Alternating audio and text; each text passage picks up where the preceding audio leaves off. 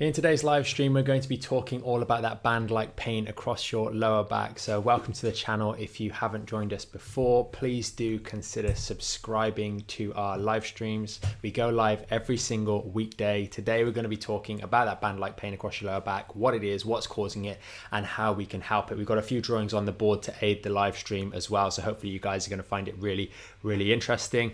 As always, we've got Lara the other side of the camera, so please do get your questions away for the Q&A section at the end of the live stream.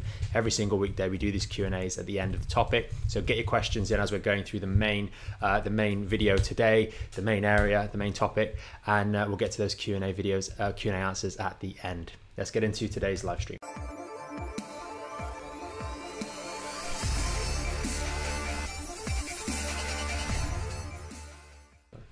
So, band-like pain and the lower back. It's a really, really common one. I'm going to talk a little bit about what's causing it today, and a little bit with the sort of the more degenerative spine. Someone who's had sort of back pain for a long period of time. Maybe we've got some degenerative discs in the lower lumbar spine. Why are you maybe a little bit more likely to feel this? What is it that you're feeling in the lower back? What is causing it? And then really getting to the more productive, the more proactive part of the live stream, which is going to be the what to do and why, and just a few considerations as well for the long term as well, which is really, really important. And that way you can get around these sorts of issues and mean they don't give you trouble.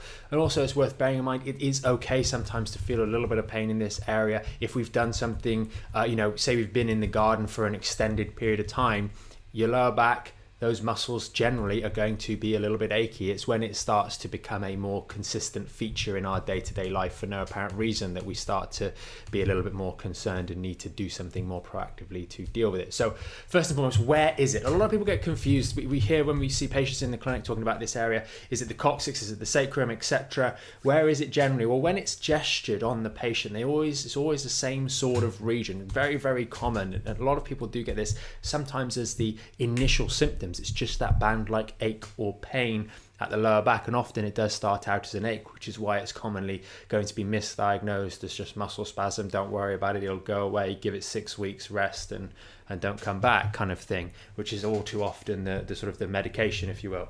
Now it's down in this lower lumbar region, so again, you'll forgive my expert drawing abilities, but we've got the 3, 4, 5 lumbar vertebrae, so the lower lumbar spine. It's 4, 5 and 5S1, which is reference to the discs in here. Those are the ones that we most commonly injure in the lumbar spine, mainly because that's where we should have the curve. It's the area that suffers most as we lose that curve, and it's the area that's compressed most as we're sitting, for example, especially if we're sitting badly. And that band-like pain normally straps across this region, maybe a touch higher, but I've outlined it in red here. That's generally where it is, and it goes across there, sometimes in the region that a belt might be, which would be sort of the top part, sometimes a touch lower, which comes down to encompass sort of part of the sacrum as well. But that's where it is. And there's a lot of structures in that area, but all too often it's going to be, the cause of this is going to be that irritation of these lower lumbar segments, sometimes 4, sometimes 5. Now, without boring you guys with the anatomy or too much of the anatomy, sometimes the 4 and 5 are a little bit deeper set in the pelvic girdle, and this is just normal variations from one person to the other. So it's normally going to be a 4 or 5, 4, 5 or 5S1 disc injury or segmental injury that is causing you the pain in this region. And it's generally going to be a buildup of inflammation. It's not so much the disc bulge or herniation that causes that, as an example. It's going to be that low-grade buildup of inflammation in an enclosed space, and we've touched on this before. That buildup of inflammation gives you that sort of non-specific sort of achiness across that lower back that might build up with activity. It might be there when you finish activity and you kind of sit down to rest. It starts to build up, or maybe during your office hours when you're working maybe from home or from your desk, it starts to build up in that region, that strap-like pain across the top. And what is that? That's your body telling you, hey, you're putting pressure on something and I don't like it. A little bit of inflammation building up, irritating some of those nerves, a pressure build-up, so to speak. Can you please move? Can you move out of the way? Can you get into a different position? Now, you'll kind of experience this similarly if you're sat in a funny position. You're leaning maybe on your elbow for a long period of time, or sat on a chair in the same position for extended periods. You start to get a bit of discomfort locally in that point that's in contact with the other surface, and your body goes, hey, you need to move now, fidget. And if you take this to the extreme, you see things like bed sores when people are, in hospital for extended periods, unable to move. That consistent pressure on that same point leads to things like bed sores, where the pressure is just on that point for so long, it creates inflammation. Now, when this is happening in your lower back, we get that achy sensation, and that's really where this is going to come from. And it does tend to be more of a chronic picture. You don't tend to get a acute ache in that area. It tends to be something that is more low grade and persistent for an extended period of time, which is unfortunately why so many people do disregard this or just go along with it. Oh, maybe it's a muscle, I'll stretch it out. And that brings me to the next point of wanting to stretch this out. You instinctively know that there's pressure building up there, so there's that need to want to stretch. What should I do? I saw a question in, I think somewhere in either the Back in Shape group or somewhere on one of our YouTube channel, on the YouTube channel videos, about sort of, well, what should I do if I'm getting this tension building up and I want to stretch it in that area? Well, that's what we'll get into a little bit later, but don't just start stretching forwards. We've discussed this time and time again, that forward stretch is what you feel like you want to do to unload the area, when in actual fact we want to look at things like the towel exercise, things like the lower body stretching, etc., to really deal with this more effectively. Now, unfortunately, this can be a more difficult to manage feature. So we've discussed sort of the more acute injury, or the more, there's less degeneration. So maybe a slightly younger person with these sorts of symptoms. But if you've had them for a little bit longer, maybe you've had an MRI or an X-ray and you've got some degenerative change and your spine looks a little bit more like this, the discs have squashed quite a lot, there's not a lot of space. We've got maybe findings of spondylosis or spondyloarthrosis or degenerative disc disease, those sorts of issues. Then this is what your spine's going to look like. There's a lot less space where that nerve's coming out. Obviously the drawing here has made it a little bit larger than it is in reality in terms of the space where that orange nerve comes out. But in that particular scenario, maybe in your L5-S1 segment that's a bit degenerated, we have less space to occupy before this nerve starts to get irritated. The disc is squashed down, it's not separating the vertebra as well as they should be, so there's just less space there. So a relatively minor tweak or strain to some of the soft tissue structures around here will more likely build up inflammation to a critical mass to lead to the pressure in this area giving you that symptom of aching. So it's something that you will suffer a little bit faster than maybe someone who's a little bit younger or got a little bit more healthy segments for the same age. So it's worth bearing that in mind if you do have that degenerative disc disease side of things.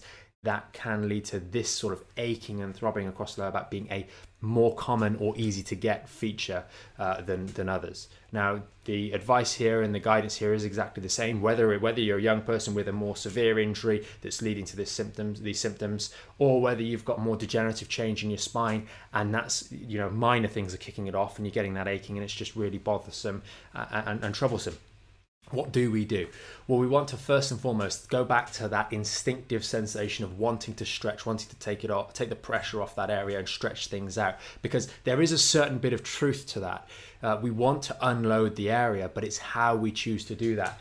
If we choose to do that by pressing down on here and stretching here to open this area out, then that's going to lead to further trouble, especially in the younger person who's got compression through those discs already, and maybe there's a little bit more disc to go, so to speak. So we want to be very mindful of doing those sorts of things, especially in the more healthy segment overall with less degenerative change. We want to move to exercises like the towel. And this is why we recommend this particular exercise so frequently. And if you haven't seen it or don't know how to do it, then head over to backinshapeapp.com, because that's part of the phase 1 routines. It's a very, very important exercise, because what the towel does is uniformly take pressure off the whole thing in a gentle and subtle way to make this space slightly larger and unload the discs at the same time. So we're taking pressure off the injured structure as well as making a little bit more space for that nerve to exit, so that we take the pressure off the nerve as well. So both of those things in combination can really, really help. Then we also have, what do we do to reduce the inflammation? We've said here, especially in the more degenerative case of sort of spinal stenosis caused by degenerative disc disease, we want to reduce the inflammation here or get a better handle on it. Now, we're not particularly keen on people taking medications and those sorts of things with these sorts of issues, because it's not specific enough and we've got other complications there. But things like the use of ice can really, really help you here. Using ice sporadically through the day can really help if you're suffering from this aching in the lower back, because it just gets a handle on the inflammation here, calms it down a little bit, creates a little bit of vascular shunt through the area when we're not doing the ice for too long. We normally say just 3 to 5 minutes at a time, but multiple times a day.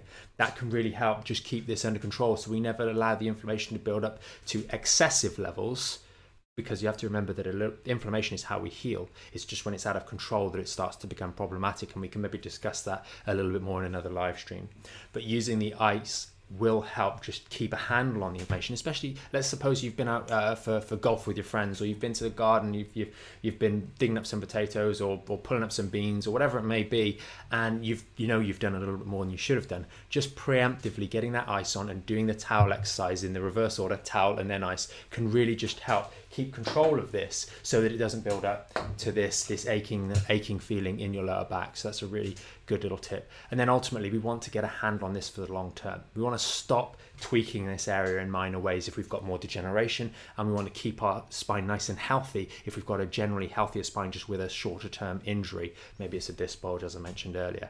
So we want to move on to strengthening based exercises, understanding that the best way forwards is to strengthen up and support our spine more effectively, so these areas are less vulnerable, so that we have a better mechanics through our spine, and so that we're bending properly. All too often, if we don't go through the correct sort of rehab, we don't learn how to bend effectively, we don't learn how to move our hips properly, and we don't have enough flexibility in the hips.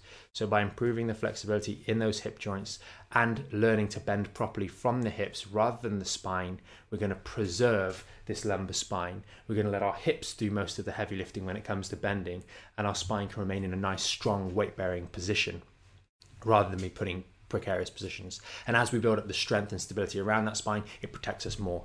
All too often with this in particular, when we have that degeneration, people tend to shy away from doing physical activities.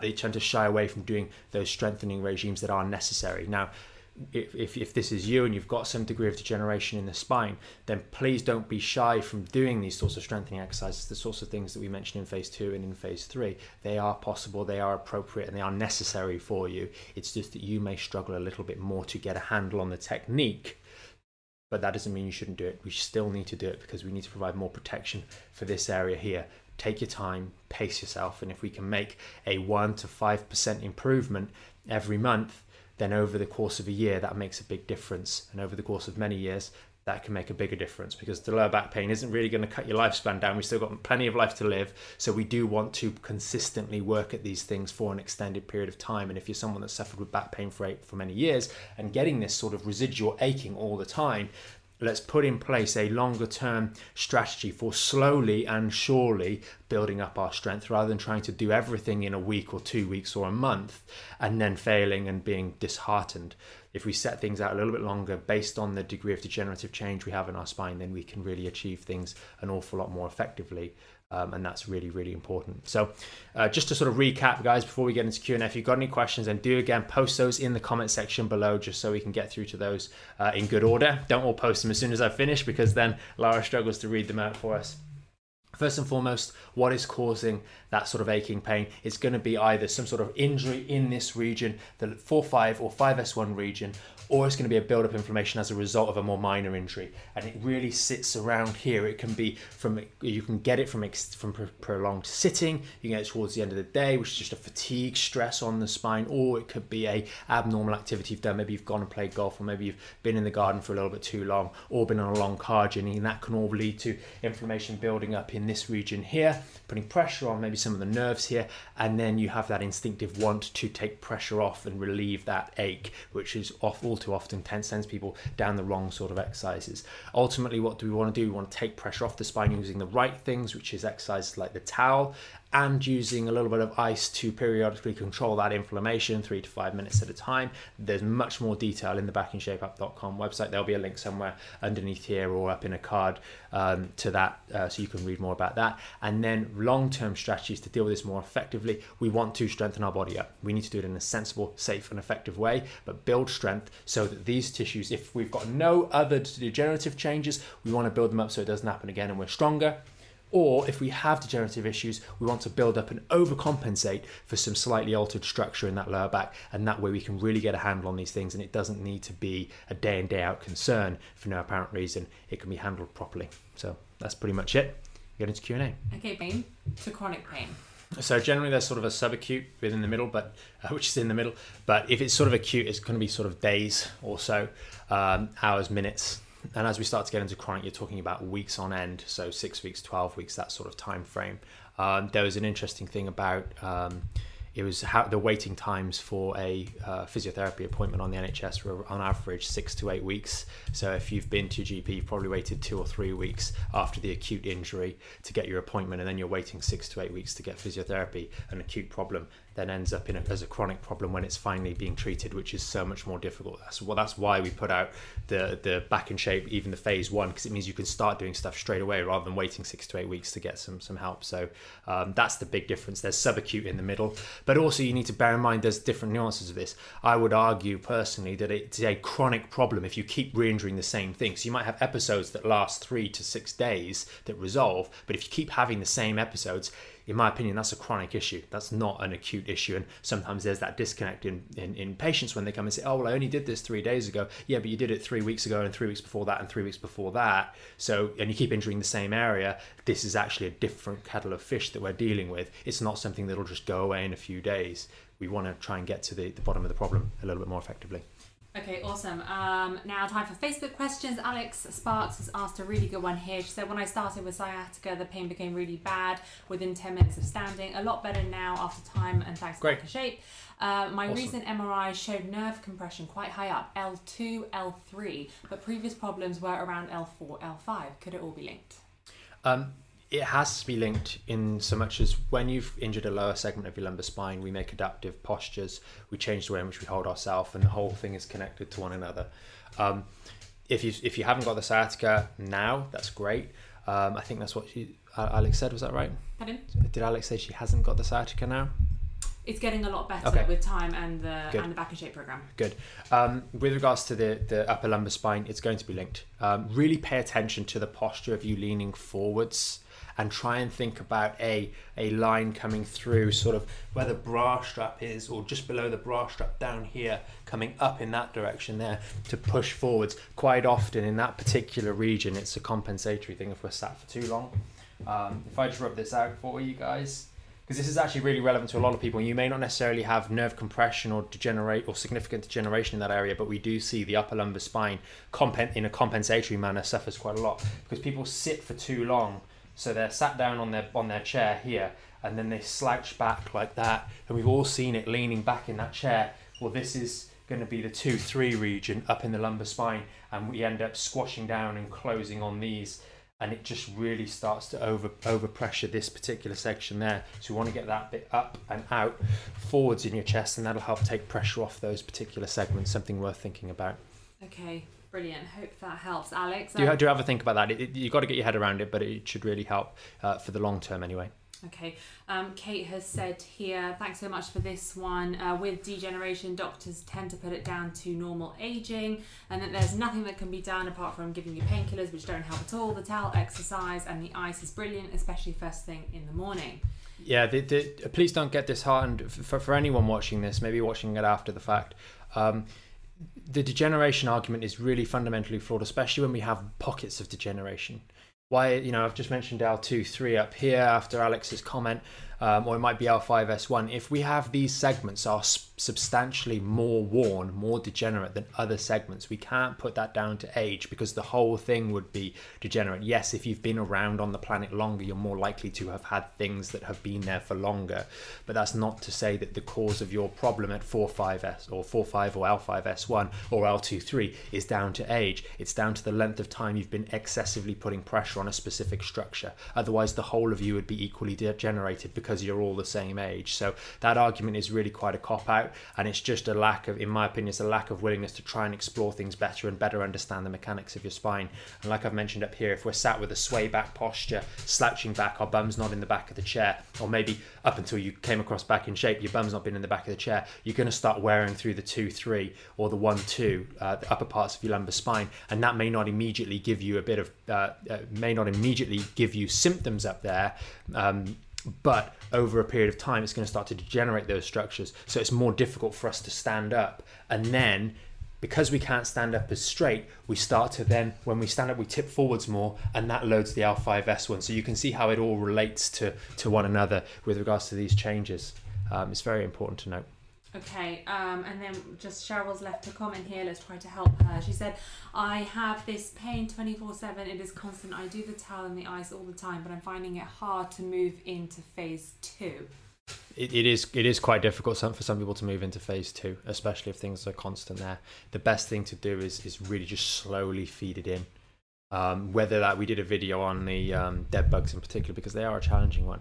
But if we're able to move around on a daily basis, the phase 2 is going to highlight a few areas that are weak, that are not strong enough. But if we are loading the dishwasher, or if we're able to go down the stairs, or we're doing stuff on a daily basis, albeit with pain, it's better to start to feed in these exercises, because muscle strengthening does take time. It's not the case if you do the exercise, you do your first set of dead bugs on Monday, and by Tuesday you're stronger. It takes consistent work over the course of a couple of weeks to actually build that strength there, build that change. But once you do start to see results, it does become quite positive. So I would suggest go in and actually start doing some of them. We did a little video on the dead bugs, as I mentioned, where even if it's just lying on your back and getting into the starting position with your legs up, and then back down and starting position with your legs up, and maybe doing that for 3 or 4 reps, that's better than nothing. And I know there's a number of people in the premium that started off just doing 1 rep of the dead bugs, or 2 reps of the dead bugs, and or the modified dead bugs, and then they're able now to do the 3 sets of 10, etc. So sometimes it's just having the confidence to say, do you know what, I know I'm in pain all the time, but let's start making steps into these exercises to build them up. That's really, really important. Yeah, it'd also be good to know from Cheryl whether she's actually doing the phase 1 routine in the day as well, and how many times in the day, because you do recommend that people 3 times do a day. it 3 times a day, in the morning, at lunchtime, and in the evening. And I know it's not necessarily what you guys want to hear, but if we're not able to fit it in and we're only doing it once, then there's no reason not to be doing phase 2. Because if you're so busy that you can't do it more, if the answer, because I've had this before, and this may not be applicable to Cheryl, but it will be applicable to others watching this. If the answer is, I can't fit in doing more than once a day, but I'm in pain all the time, what are you doing the other time of the day that's making you so busy? And that may be, most likely, is a perfectly valid reason. But if you're able to be that busy, you're able to do your exercises. And we also see this in the clinic. As patients get better, they stop doing their exercises, and then we have the risk of relapse. We say, well, why is that? I'm so busy I can't fit them in anymore. Well, why are you busy? You're busy because your pain levels have come down, and now you're doing lots of bad stuff at work. Well, you need to factor in your good stuff, because now you're doing lots and lots of bad stuff and using that as a reason not to have the time, when in fact doing lots and lots of bad stuff is a reason to make time to do the good things. So very, very important distinction, which is often the wrong way around. Okay, brilliant. Cheryl did say that she is doing the phase 1 3 times a day, and the towel and the ice more if I can. That's really towel and great. Ice is good to do more. Yeah. The other thing, but we need to get it stronger. We need to get that area stronger, build up a little bit of support and protection, because that's what's going to provide protection essentially going forwards. The other thing that I would recommend, I don't know whether you would too, is the virtual consultation. I'm not sure whether Cheryl's ever done it, but do you mind just telling people a little bit about why the virtual consultation is helpful? So you can see them. And the virtual consultation is there to be able to sort of have a little bit more of a long discussion on what exactly is going on, because these Q&A things really help. I think a lot of people being able to pick up on different things, but sometimes if you are struggling, there's just that little bit more sort of investigative work and discussion that needs to be done to just help get you guys over the edge and onto a little bit of momentum going forwards. A lot of it is in many cases is doubt or concern or anxiety around going forwards and making that step forwards. But if we can have that discussion properly and deal with some of the reasons we're not doing them, then that can often be quite helpful. And also to just double check a few exercise techniques as well. That's quite important also. Yeah, absolutely. And talking about technique, it's so important. Veronica has said here, what you've said is so true. It is too easy when you're older not to believe that you can actually do these exercises. Yeah. I don't know why that is. It really is a belief that I don't know has been thrust upon people. It really is so false. But by getting the technique right, it is astonishing what you can achieve in a short time frame. Yeah, it's. I think without getting too off topic, as you go through a period of life, you have kids, etc., and work and everything gets really, really busy, you tend to make less and less time for yourself. And that leads you to getting out of the habit of doing things. And then you come to maybe retirement or pre-retirement, kids move out, etc. And now you've got a lot of time, but you haven't done any activity for maybe the last 20 years while your kids are growing up, and you're doing 101 things at the same time. And that's maybe where we lose the confidence. Then you try and get back into something, it doesn't quite work, you hurt yourself, and then we just stop. Whereas if we can try our best to be consistent through time, or when we pick it up in our latter years, we can slowly go into things with a bit of support and build confidence slowly. Then we can really build back in exercise in a really positive way. And there's too many examples to mention of people that have just got into doing some rather peculiar level activities in their senior years: rock climbing, ultra marathons, triathlons, people that haven't done it in their formative years, and then they get to their 50s, 60s, 70s, and even sometimes a little bit older, and they start picking up these activities slowly, and they're doing all sorts of crazy things, not necessarily with a background of high level sport. So don't write yourself out. It doesn't write yourself off, sorry. You can always get into it. Sometimes it's just a little bit more difficult picking up something that you haven't done for maybe 10 or 20 years. Okay, awesome. Cheryl's just said thank you. I really do hope that helps, Cheryl. Yeah. I just kind of feel like there's no reason why the back in shape shouldn't be, you know, working for her, helping her, and for her to progress through it. So I don't know. I feel like there might be a sticking point there, and you know, if maybe we could just speak with you, we could figure it out. Okay, so Kate has said here, I still find the core engagement hard when standing, i.e. doing the squats and the hip flexors. I can feel it when I'm lying flat, but not when upright, so not sure if it is engaged enough. I think go with the choreography to start with, and sort of have faith. I do find that having your hands on your waist helps quite a bit, just so you can feel it.